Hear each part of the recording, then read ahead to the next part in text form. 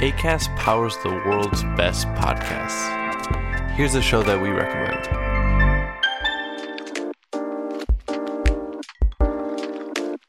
When we feel better, we do better. That simple message is what Feel Better with Tara Stiles is all about. We share informative, inspiring, and healing conversations with respected leaders whose work embodies the action of making our world a better place.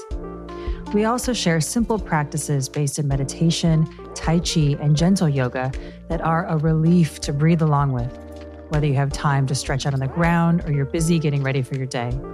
Settle in and enjoy learning something new that will surely support your well-being, inspire your creativity, and help you feel a whole lot better. Acast helps creators launch, grow, and monetize their podcasts everywhere. Acast.com.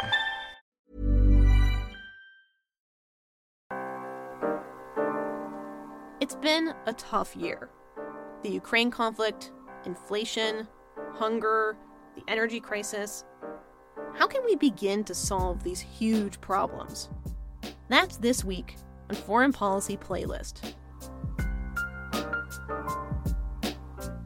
I'm your host, Laura Ross-Brow-Telem, and for today's show, we want to share the first episode of the new season of Global Reboot, a foreign policy podcast in partnership with the Doha Forum.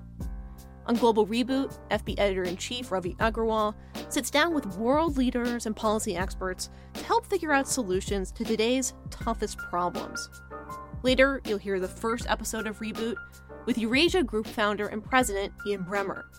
But first, I had the chance to chat with Ravi, who is also my boss. Ravi, welcome to the show. Thanks, great to be with you. I think Reboot is this show where you ask a lot of very smart questions to a lot of smart people.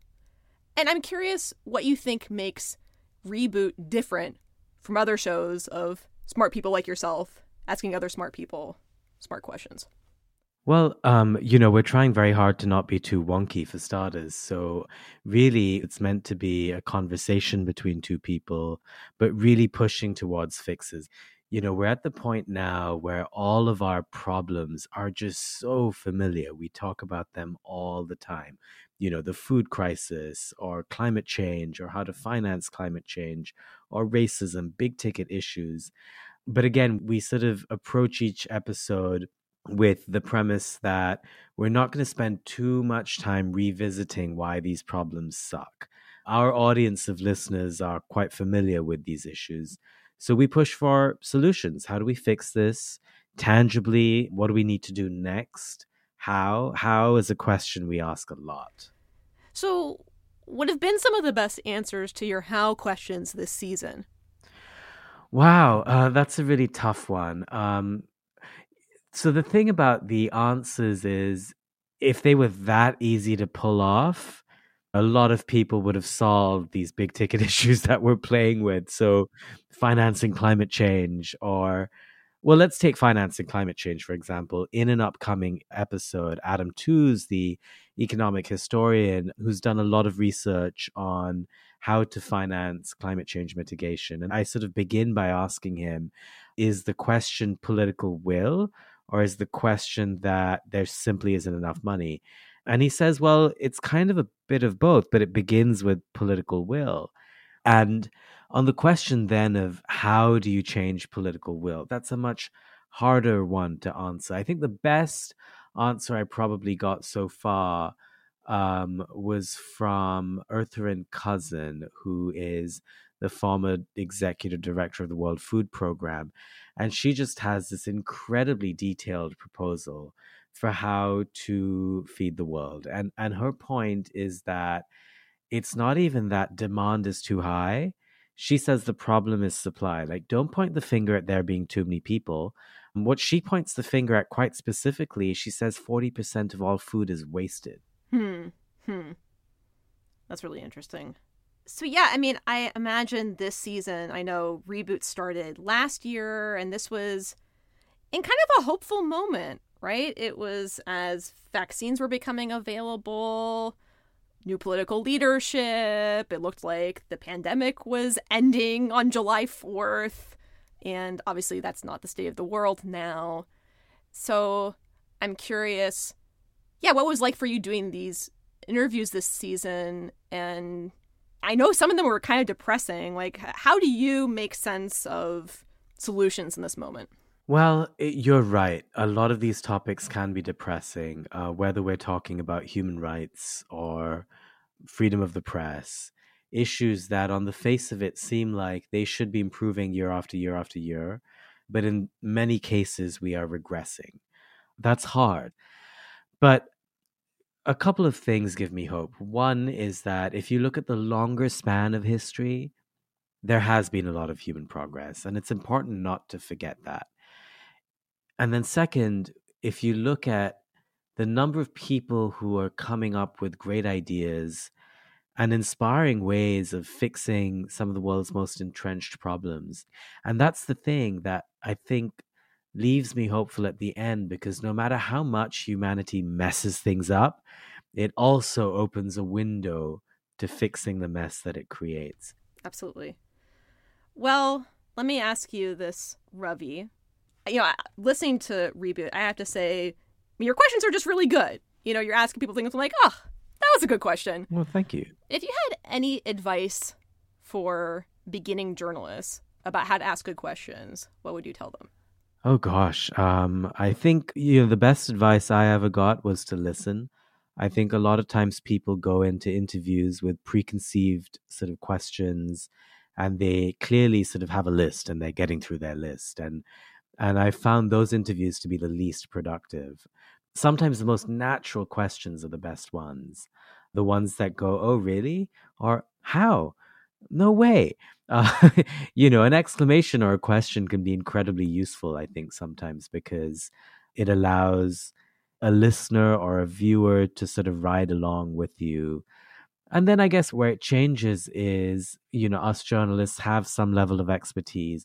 That's where, a more detailed question, or that questions truth to power, for example, that kind of stuff, I think, ends up becoming very useful, because not everyone can do that. And then us journalists are empowered to do so. We're in a position to do so. We're paid to do so. We study to do so. So that's the other thing I think that any journalist should look out for. That was Ravi Agrawal. And now, here's Global Reboot. Hi, I'm Ravi Agrawal. I'm the editor-in-chief of Foreign Policy magazine. Welcome to Global Reboot.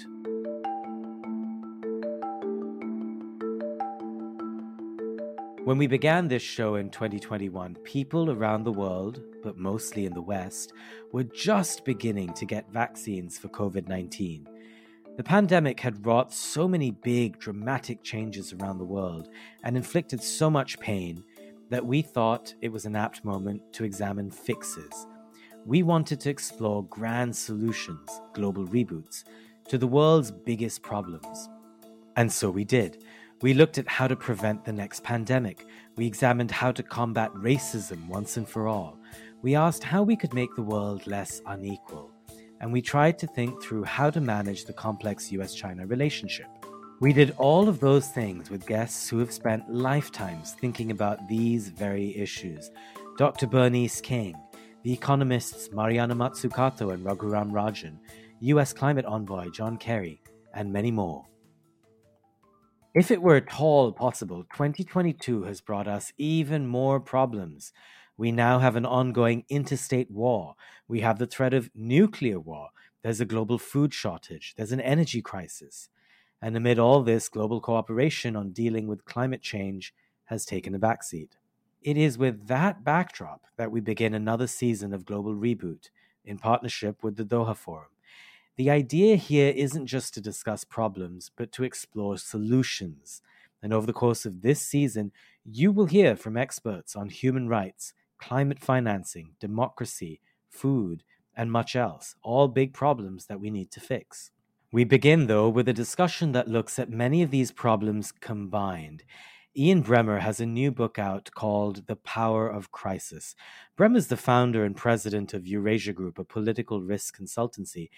In his book, he describes the biggest problems confronting humanity today and makes the case that it is only with big existential crises that the world comes together to cooperate on fixes. One emerges from Bremer's book actually a little bit hopeful. I thought it would be a good place to start.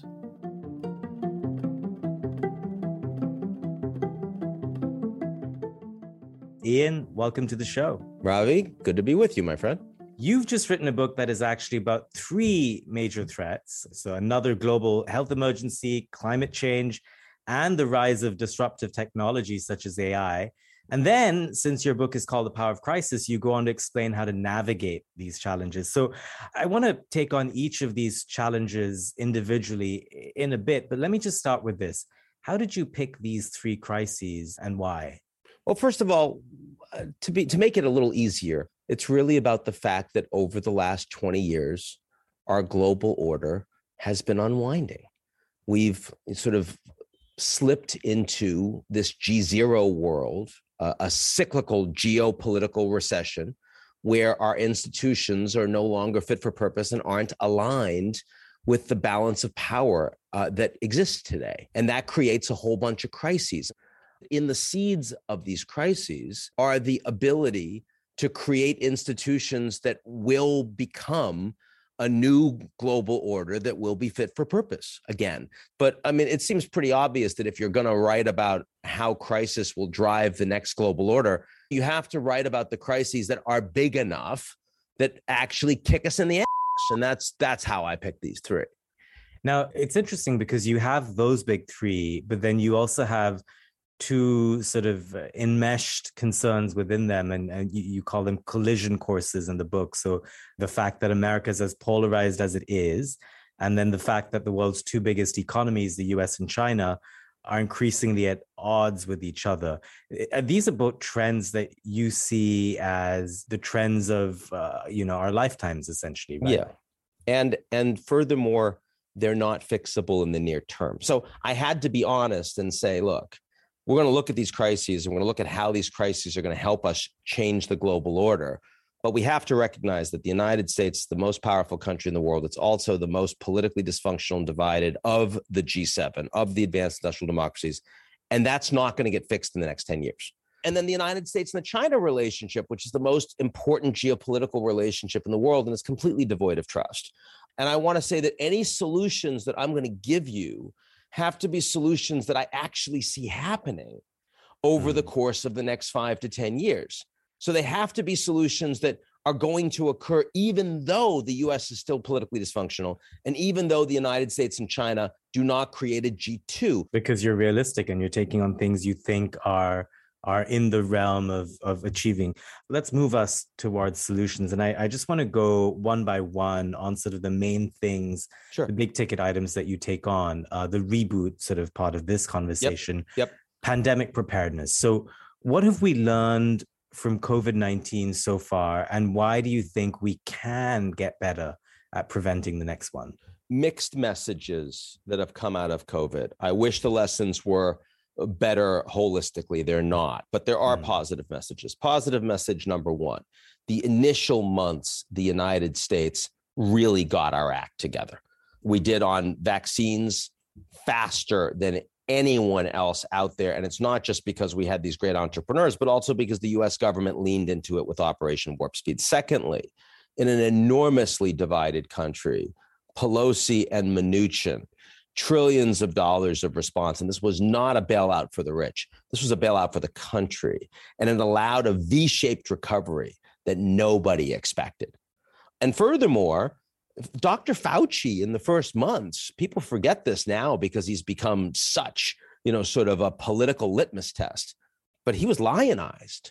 I mean, he became a hero. That's why there were all of these figurines for Fauci, and because this 80-year-old dude with his little white jacket was the one that we all wanted to listen to figure out like how to avoid dying. And so it did feel like we were getting our act together. And then the other major lesson out there is that the Europeans really did use this longer term to make Europe stronger. They took on both the acquisition and distribution of vaccines as a new authority for the EU and made sure that all Europeans had access to it, not just the rich ones. And they also created an internal Marshall Plan for development from the wealthy countries to the poor countries, the opposite of what they did when Greece went under, that ultimately created more support for a strong and united European Union.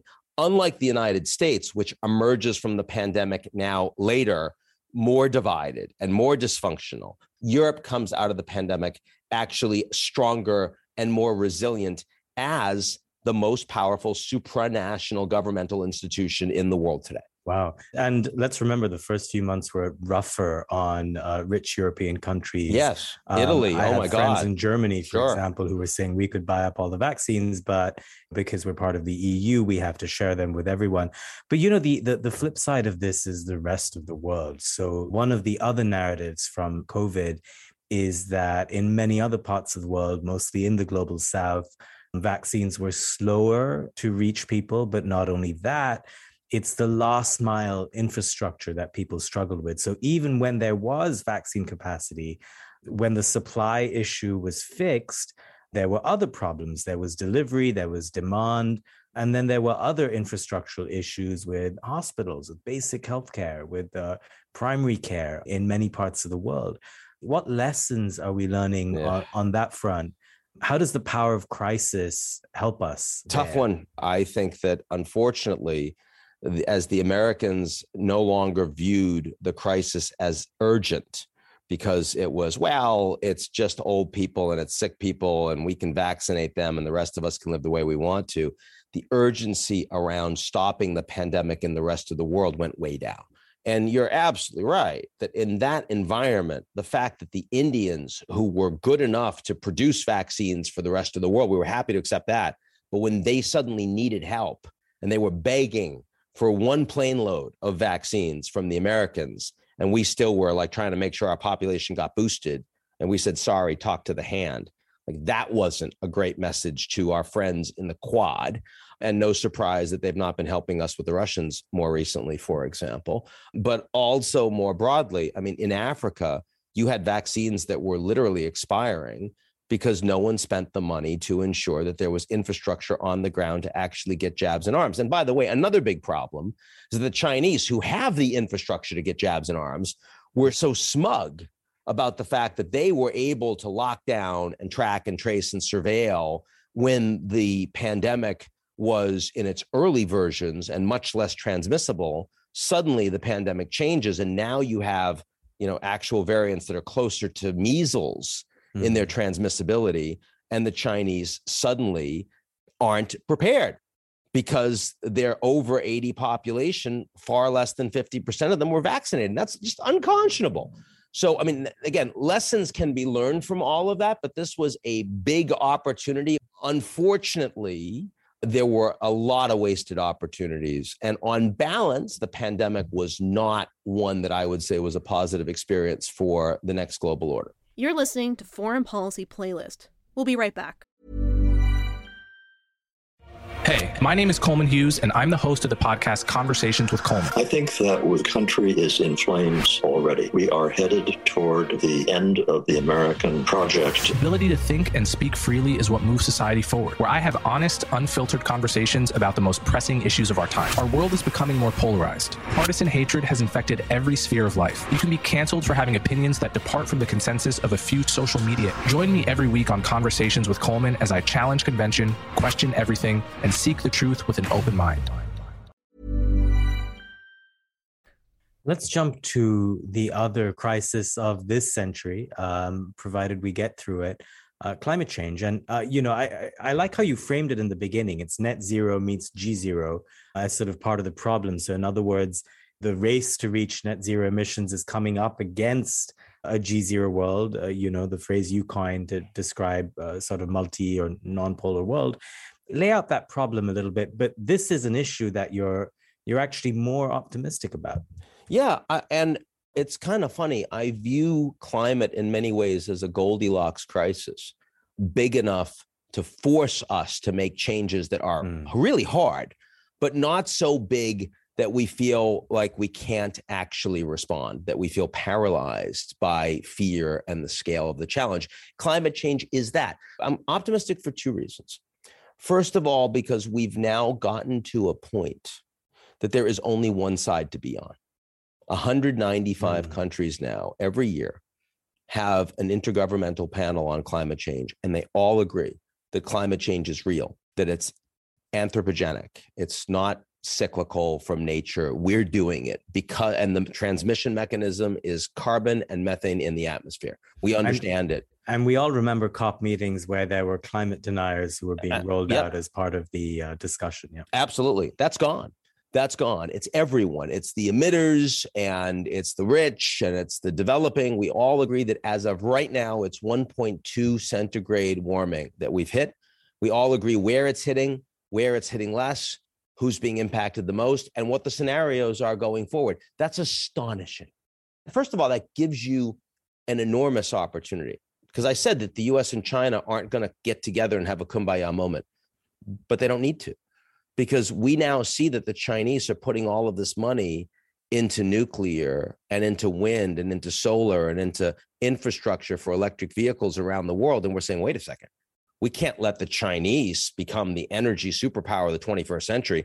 We have to start investing in that so we can be the leaders. Well, that's great. I mean, I'd rather if we were working together, but I'll take virtuous competition over a vicious cycle to the bottom. And furthermore, it's not just about the US and China.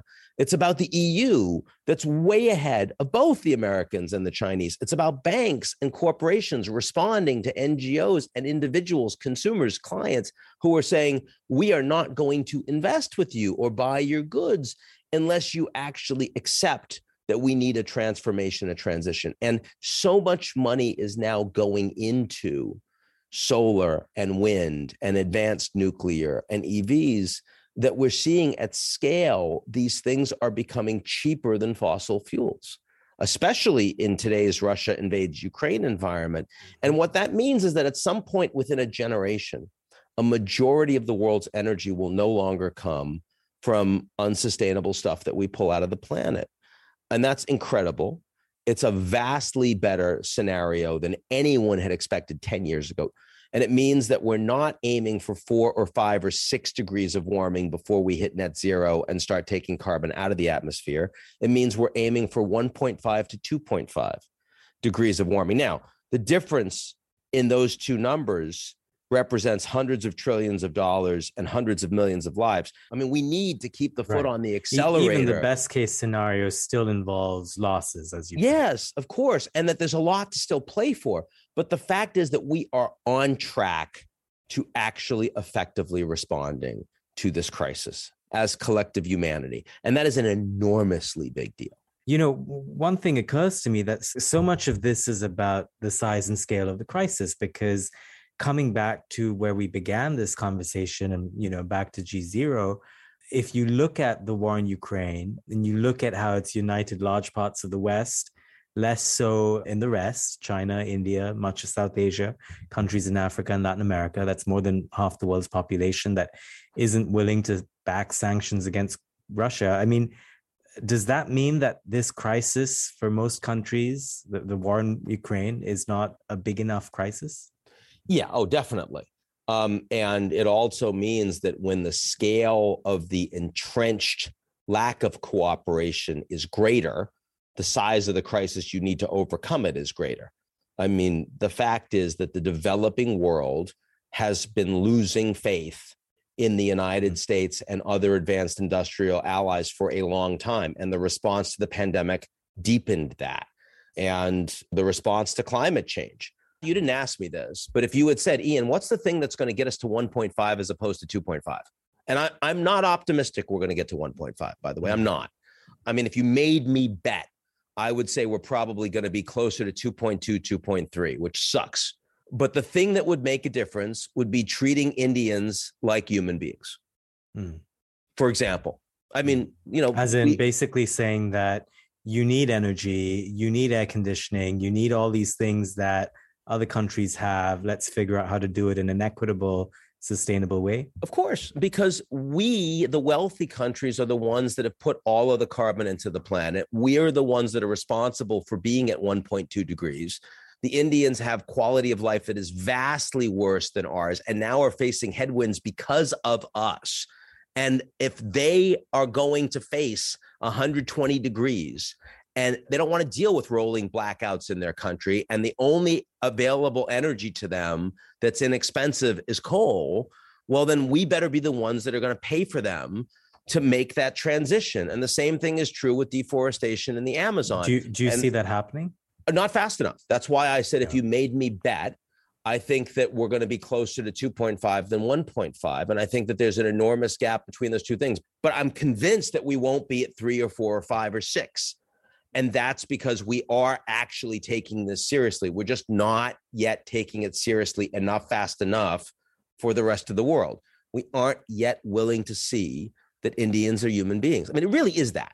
Yeah, that is what it is. Ian, I would actually broaden it a little bit more. I mean, all of South Asia, frankly, which then becomes I know. quarter of the world's population. I'm just making the example because it is, it's their net zero is 2070, and they have no plan to get there, and there's 1.5 billion of them. So it's the easy way to say it. It's non-white people, it's non-rich people, it's the people that aren't us. And we're not willing to treat them like human beings fundamentally. I mean, America First is a policy that says we don't really rate other people. Because, I mean, you're literally stripping the humanity of the vast majority of the planet. And that's a really hard thing to take when we're in the process of harming our planet. It's having this giant existential crisis that everyone can agree on, which was the first part of the struggle. But it's when you have something that everyone agrees on is the thing we need to focus on the most, that's when you unleash all these other forces that you're describing: cooperation, competition. Yeah, and it's not only that you have only one side. It's also that as time passes, your priors are being confirmed. Every day, every week, every month, citizens around the world are going, this is affecting me in my backyard. It's not just saving the whales and hugging trees. It's not just Bangladesh going underwater. It's California. It's Texas. It's Florida. These are life-changing events that everyone on the planet can see, making them want to respond with more urgency every day. So I think that those two realities, the fact that there's only one side among the people that matter to move the needle, and the fact that your priors are becoming more confirmed, is what's getting you a solution. But, one of the threads through these first two crises you're describing is sort of the power of science as well, and the triumph of technology. Yes. And that leads me in part to the third set of crises that you describe. And this one's a bit different, where, you have the rise of disruptive technologies, where you frame this one more as initially an opportunity, where all these different new technologies, AI, the rise of smartphones, Aadhaar in India, they are doing great things, but there are all of these risks.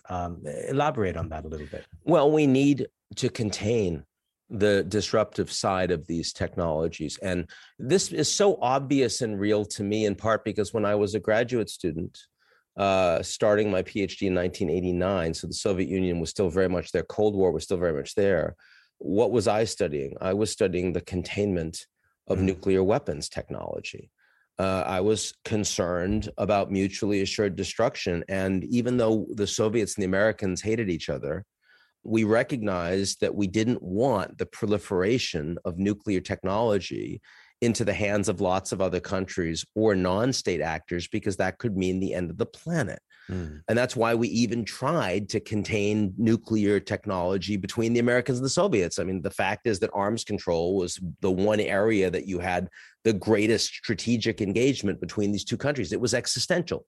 So now we have the Americans and the Chinese leading the world in the creation of all of these new technologies that are fundamentally both value creating, but also very deeply threatening to the future of society, the future of humanity. And I'm talking about, things as near term and real as offensive cyber weapons and lethal autonomous drones, to algorithms in artificial intelligence that create deep fakes and don't allow you to differentiate between who is and who is not a real human being, all the way to quantum computing.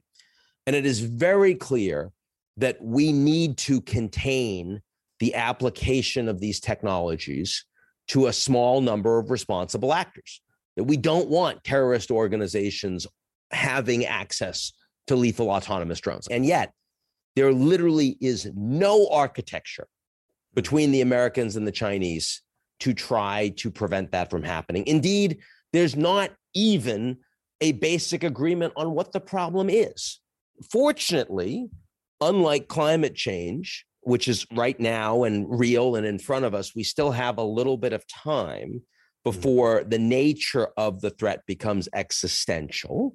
But we also aren't yet at a place that we are addressing it. Right. And it's so necessary, because you talked about nukes and deterrence, and that, I think, you've studied it so much, so many scholars have written about it, but it kind of makes sense. Like the theory of deterrence makes sense because there are static arsenals on both sides. And one of the problems with cyber is you could have amazing capabilities today, but if what you're actually doing is exploiting a vulnerability and the vulnerability is then closed, well, there goes that capability. I mean, you use a zero-day attack once, not twice.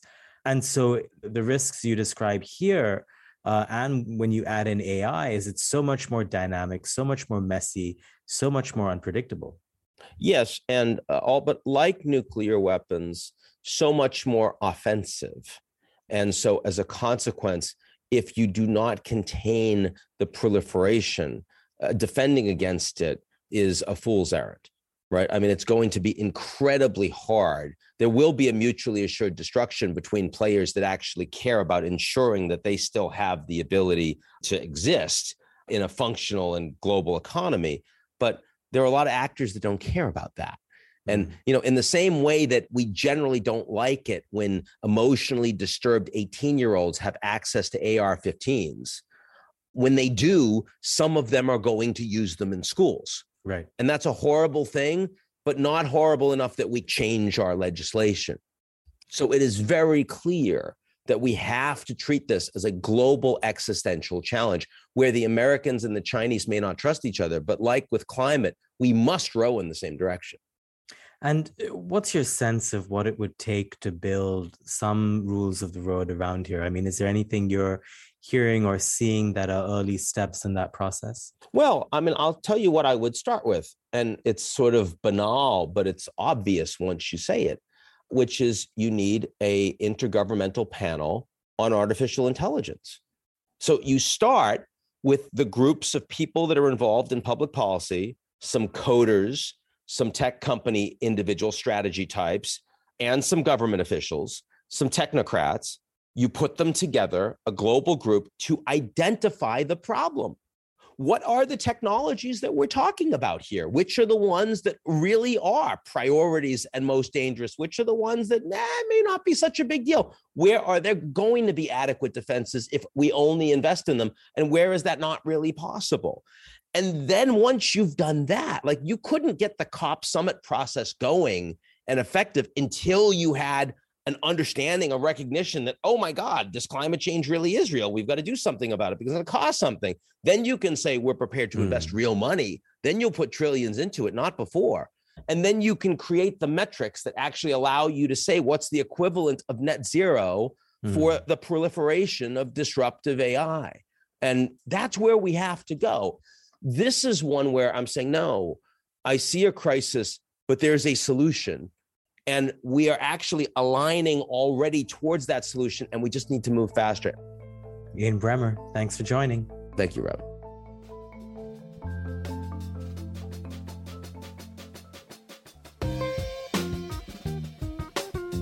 My thanks to Ravi for sitting down to chat with me. That's it for Foreign Policy Playlist. If you want to suggest a great podcast, you can go ahead and email us at podcasts@foreignpolicy.com. This show is produced by Maria Jimena Aragon, Rosie Julin, and Rob Sachs. I'm Laura Rothschild-Telem. Till next week.